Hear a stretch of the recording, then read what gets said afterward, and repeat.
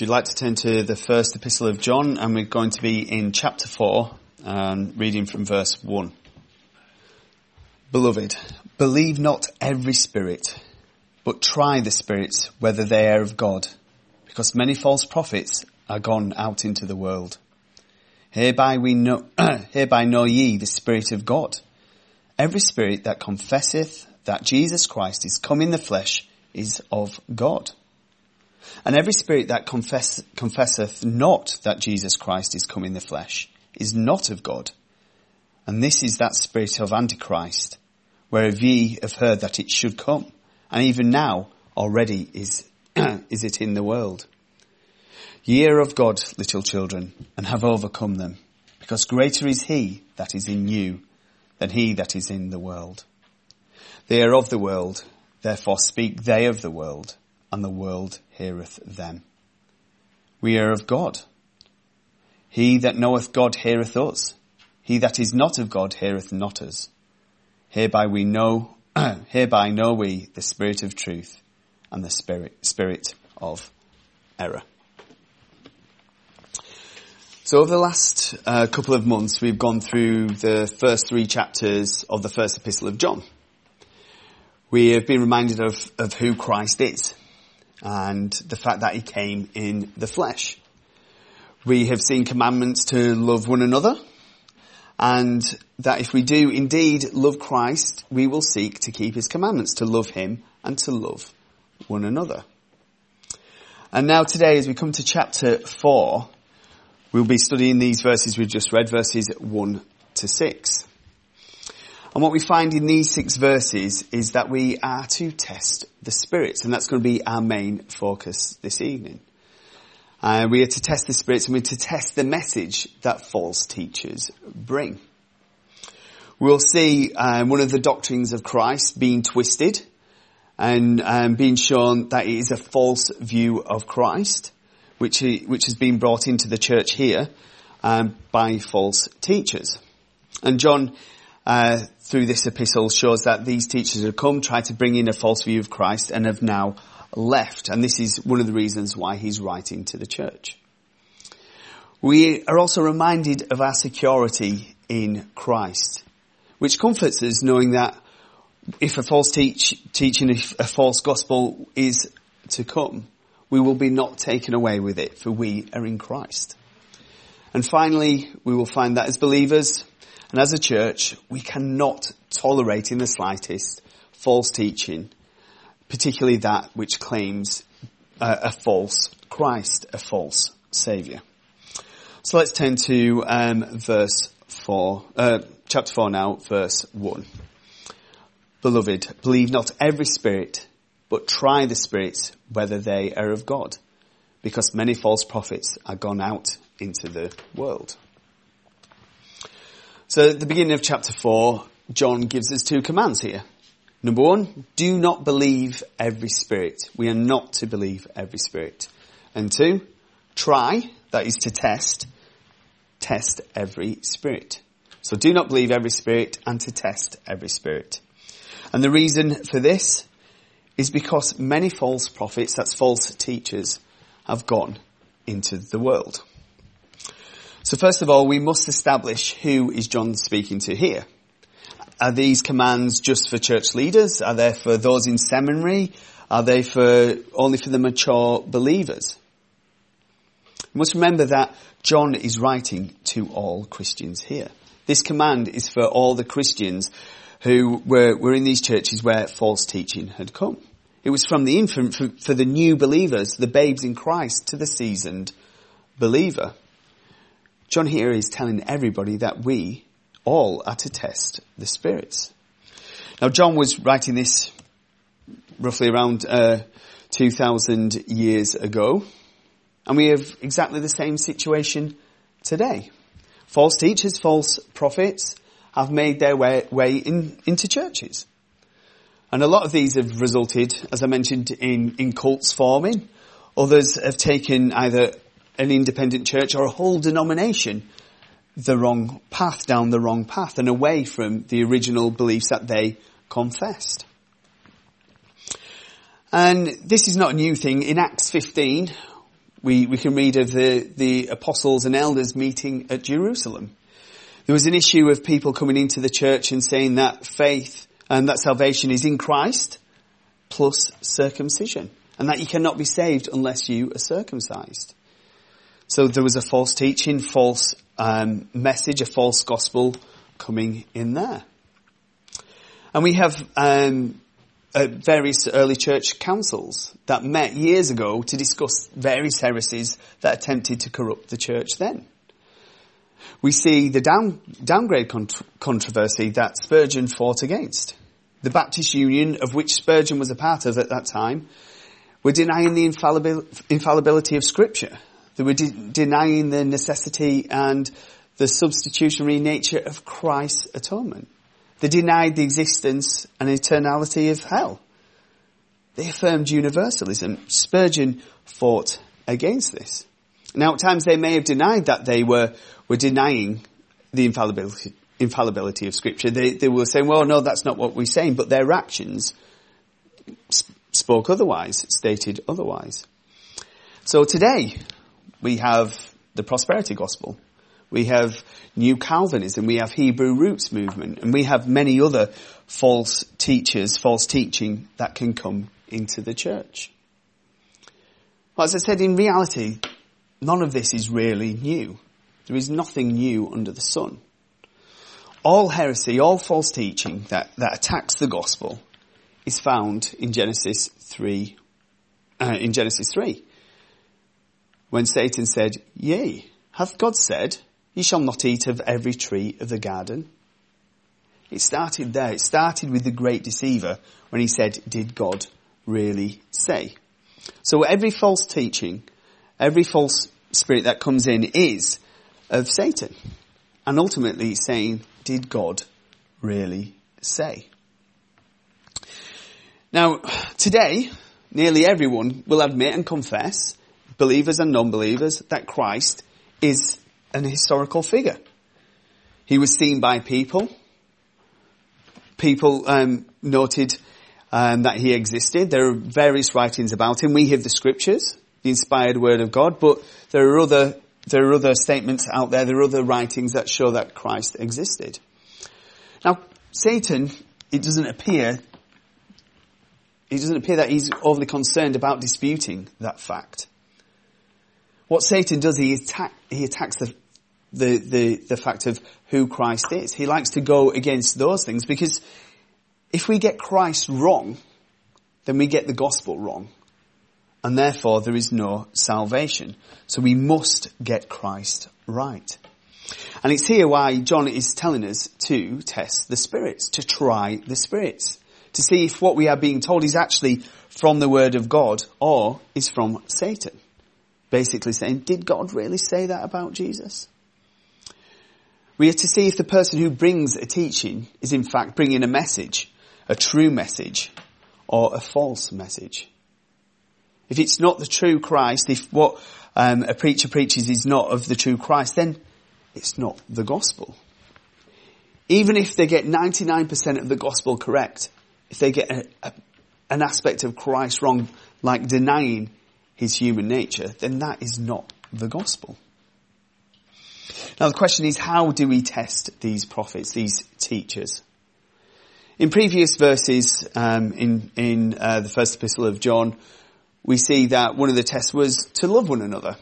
So if these false teachers had come in and they were unloving and seeking their own glory, then this was one test that could be administered. There would be something wrong. There would be something that would jump out to the believers there. But here, John is moving on. He's saying we must test in another way. And we test by the scriptures. We test by comparing what is being taught with the word of God. Is it in line with what the Bible teaches us? And as always, our foundational verse is 2 Timothy 3:16 to 17. What is Scripture? All Scripture is given by inspiration of God and is profitable for doctrine, for reproof, for correction, for instruction in righteousness, that the man of God may be perfect, thoroughly furnished unto all good works. So this is the Scripture. The Scripture is the Word of God. If a teaching does not line up with it, then what are we to go with? Man's view or God's view? We are to go with God's view. It's a must for our spiritual health that we read the Scriptures. If we know His Word, we will be able to discern truth from error. The false teachings of Satan will not stand when compared with Scripture. And the people that bring the false teaching in will be corrected and either turn to Christ, or their teaching will be prevented from causing harm to the church. And there is another issue that maybe goes unseen in this view of false teaching that comes in. A false teacher can come in and proclaim a false gospel. But Satan has found other ways to sneak false teaching into the church. And it comes through song. We now have the nonsense of the likes of Hillsong and Bethel music. They create a weak and a false theology, using song as a way to get in. I've seen the effect of this on young people. When I had to take a group of young people to Soul Survivor. Now, there's an issue at the minute going along with the leader of that, Mike Pilavachi, that was just made aware of earlier this week. But there, it was clear that music was used to allow some real dodgy teaching to come in. The music, the words that were sung, might not have been outright heretical, but they were bringing in a real false view of Christ. And this is a way to get false teaching in. So not only do we have to be careful of what is taught and what is spoken, but of also what is sung. Through song, false teaching can make its way subtly into the church. But we must be stewards of what is taught and what is sung. And we have a blessing, don't we, for if we attend church regularly and come under the preaching of God's word, if we pray seeking His wisdom, if we sing hymns that are biblically sound, this will all help us to spot error and to promote what is good and true and is of Scripture. But again, this has to be done with a correct heart, and that heart has to be one of Christ. And we look to Christ for this. 2 Corinthians 5:17 to 21. Therefore, if any man be in Christ, he is a new creature. All things are passed away. Behold, all things are become new. And all things are of God, who hath reconciled us to himself by Jesus Christ, and hath given to us the ministry of reconciliation, to wit, that God was in Christ, reconciling the world unto himself, not imputing their trespasses unto them, and hath committed unto us the word of reconciliation. Now then, we are ambassadors for Christ, as though God did beseech you by us. We pray you in Christ's stead. Be ye reconciled to God, for he hath made him to be sin for us, who knew no sin, that we might be made the righteousness of God in him. So in Christ we are a new creation. We have been reconciled to God through Christ. Our sins are not placed on us, but Christ, who knew no sin, became sin for us. He took on our sin, so that we might be made the righteousness of God. So if we have faith in Christ, it is because God has done a work in us. This is what Christ has done for us. Even though we were born in sin, even though we rejected him and sought our own desires and sinned against him, he loved us and brought us to faith if we have faith in God. So now we are a child of God. And it's with this understanding, with knowing the love of God for us and what he has done for us, why wouldn't we want to read about Christ in his word? Why wouldn't we want to sing the truth of Scripture? Why wouldn't we want to defend his church and fight against the evil that seeks to preach lies about our Saviour? So when we understand who Christ is and know what he has done for us, if we have a true and a correct view of Christ and the Holy Spirit is working in us, we will understand the scriptures and we will build up our knowledge of our Saviour, and we'll see how wonderful he is, and we will be able to spot error from truth. And one of the aspects of false teaching that John is going to focus on is in regards to Christ's humanity. And he mentions this throughout this epistle, and we come to it now in verse 2. Hereby know ye the Spirit of God.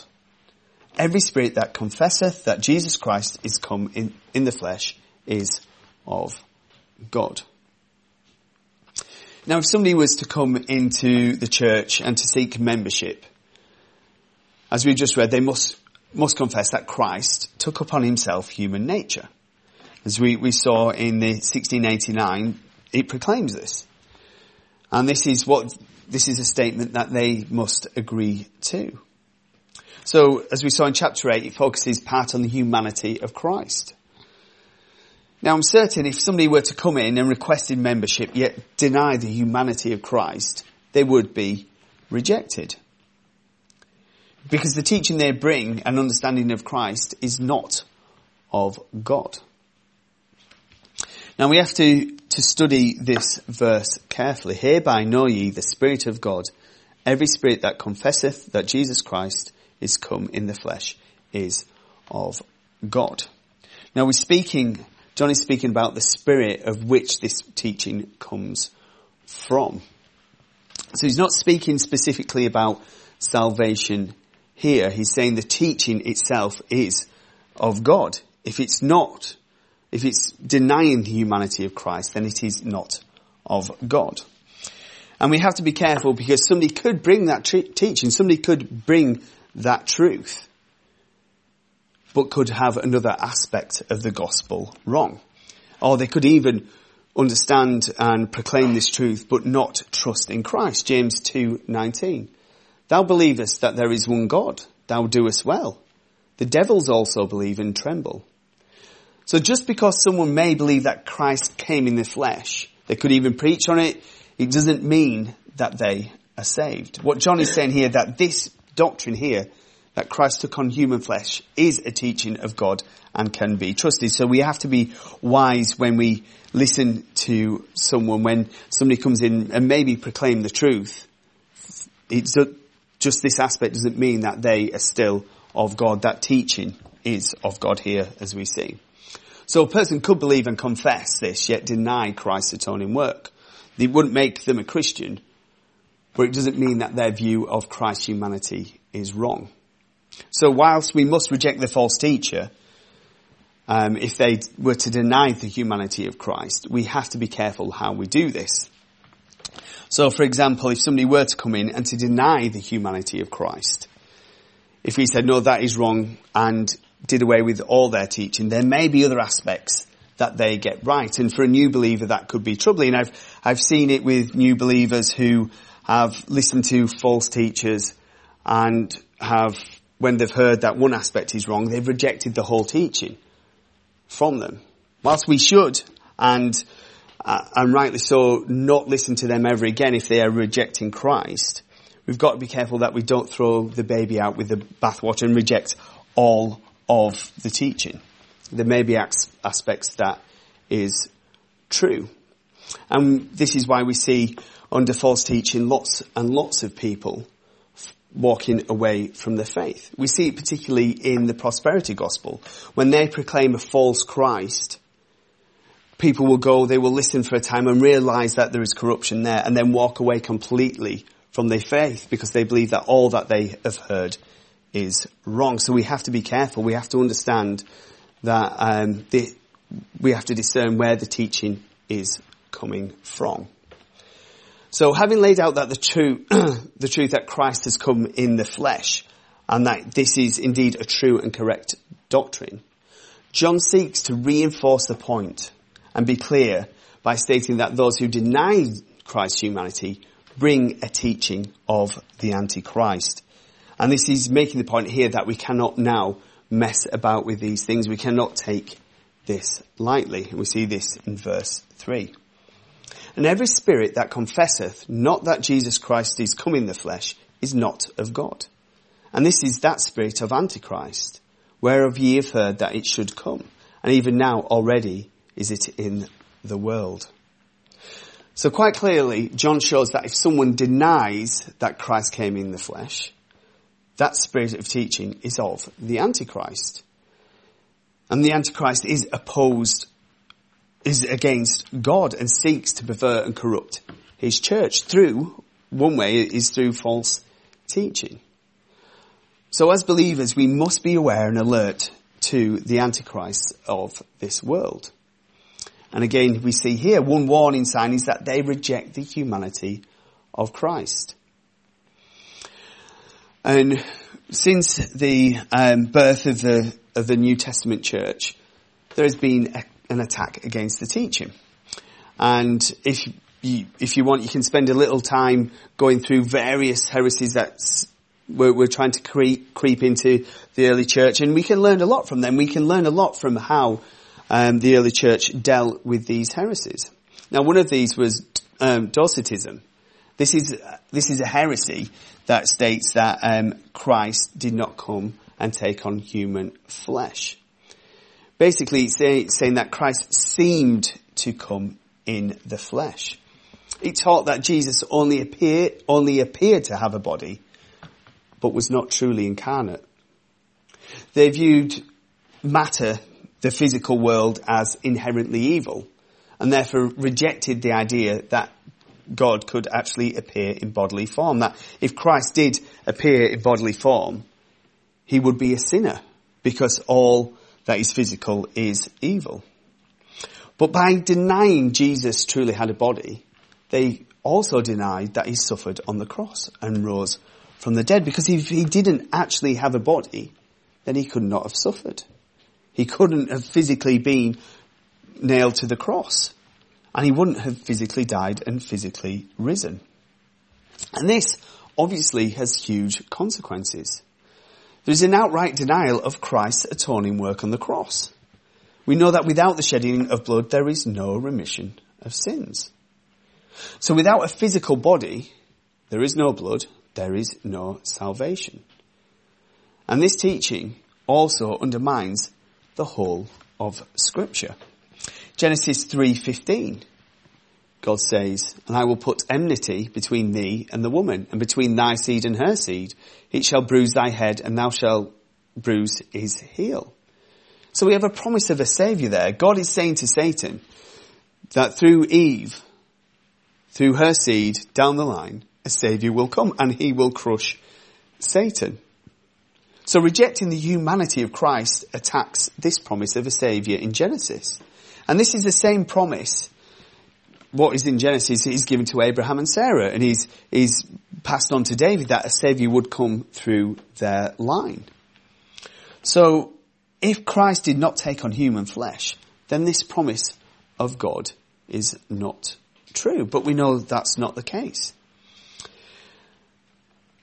So this is why we cannot tolerate this false teaching. It makes God out to be a liar. It does away with his promise of a Saviour. It attacks the heart of the gospel, and we cannot allow this in Christ's church. Now this teaching and other false teaching is in the world. We cannot hide ourselves away from this. The devil will seek to bring it in some way. And we cannot think it will never happen. Because as we have just read, it is in the world. The world is seeking to attack Christ's church.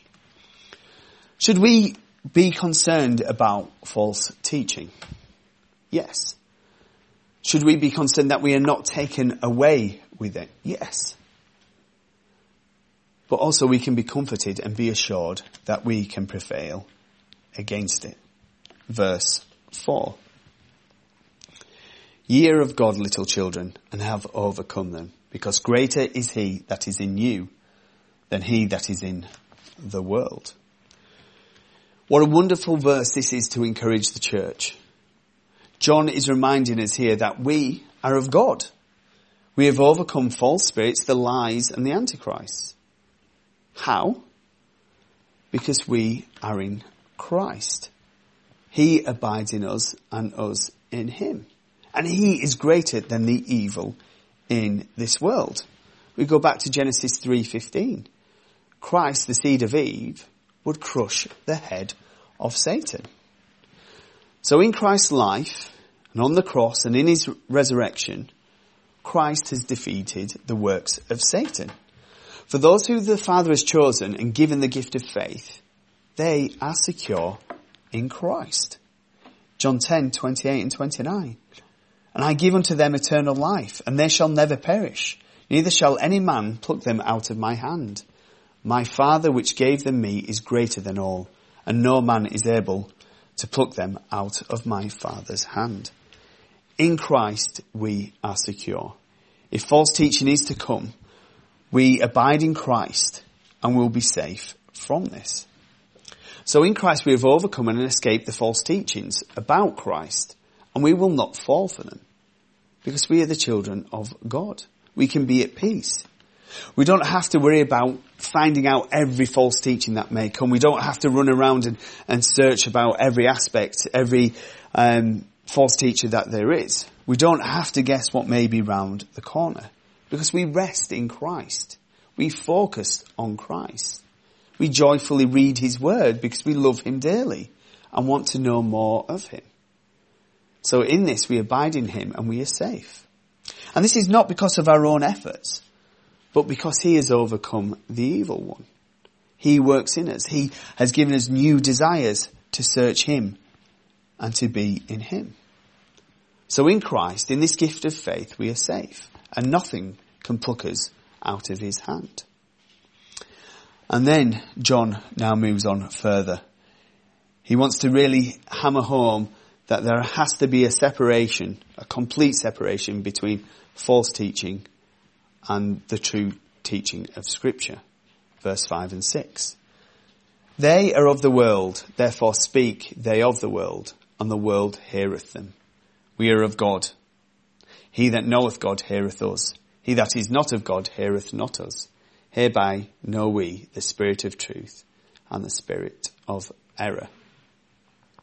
So John here has separated false teachers from the believers. He's separating those who promote a false gospel and those who stick to the true gospel and proclaim the true gospel in Christ.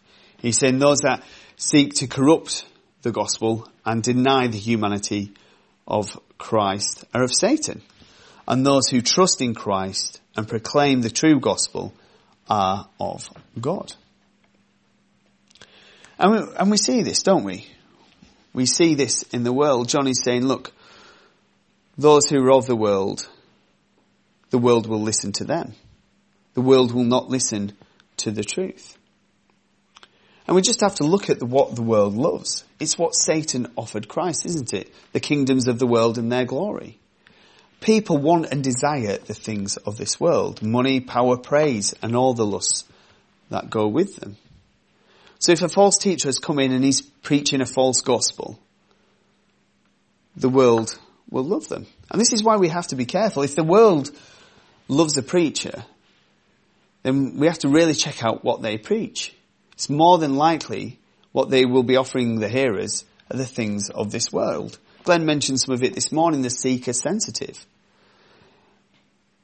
I think it's safe to have a guess and state that there will be no real majors on the humanity of Christ in such places, because they won't really be touching on the atoning work of Christ. They will not speak of his blood being spilled, because that will mean that he's had to die for our sins. There won't be any mention of this. So the false teachers of the world will bring a false gospel because they don't want people to feel guilt. They don't want them to understand that Christ died for the sins of those who believe. But the opposite will be said of the believer. Those who are of God will hear the teachings of Scripture. They will not seek to twist or pervert the word of God. The person of God will want to know more and grow in the knowledge of Christ. They will not settle for a false Christ, a false Jesus. And it's hearing this distinction between those of the world and those of God that we must really take seriously. Because it does seem that more and more churches are happy to mix with the world. They're happy to mix with a false view of Christ. Scripture does not support this. If someone has a false view of Christ or a false doctrine that perverts the gospel, we shouldn't think, oh well, they got that wrong, but we'll listen to all of this. We'll carry on, because it will go through all their teaching. We can't say, oh, they've got Jesus wrong, but I'll still listen to them on this aspect. I think they've got this bit right. They've got Christ wrong, but I'm going to follow them anyway. The scriptures doesn't allow us to make that choice. We are to dismiss them. We are to cut away and not listen to them anymore. There is no option for us to mix the world's teaching with the teachings of Scripture. We see it clearly. There is light and there is dark. There is right, there is wrong, there is truth, and there are lies. There is no grey. There is no mixing of the world and the church. The Lord does not look favourably on his bride seeking the wisdom of the world and seeking after another. The Old Testament showed that when Israel mixed with the world, everything went wrong. They couldn't be both God's people and worship the idols of other nations. They always pursued the idols of the other nations. They never did the two and then focused on God. They always chased the things of the world. Christ's church cannot be his church if it accepts a false view of him. It is no longer his church. If it walks hand in hand with those who preach a false gospel, it is no longer Christ's church. We must reject the false. We cannot play with the fires of heresy and a false view of Christ and not expect to be burned. Now, to conclude in all of this, for those who believe and trust in Christ and have been given the gift of faith, we love him, don't we? We love him because he first loved us and has saved us from our sins. So now we are called to test the spirits, to fight against the false teachers and the message that they bring. So let's seek through his grace to know Christ and to know his word more, so we can keep watch and we can fight for the truth. Let us always seek to confess the truths of Scripture and be built up in his word and his word alone. We must separate ourselves from those who promote a false gospel. We must separate ourselves from those who seek to diminish the works of Christ and add to the gospel. By his love, he has brought us out of the world, and now we are of him. And because the Holy Spirit works in us, we can understand Christ's word. We can discern what is the spirit of truth and what is the spirit of lies. And we can remember what our Lord prayed for us in his high priestly prayer. I pray not that thou shouldest take them out of the world, but that thou shouldest keep them from the evil. They are not of the world, even as I am not of the world. Sanctify them through thy truth. Thy word is truth. As thou hast sent me into the world, even so have I also sent them into the world. And for their sakes I sanctify myself, that they also might be sanctified through the truth. Neither pray I for these alone, but for them also which shall believe on me through their word, that they all may be one, as thou, Father, art in me, and I in thee, that they also may be one in us, that the world may believe that thou hast sent me. Amen.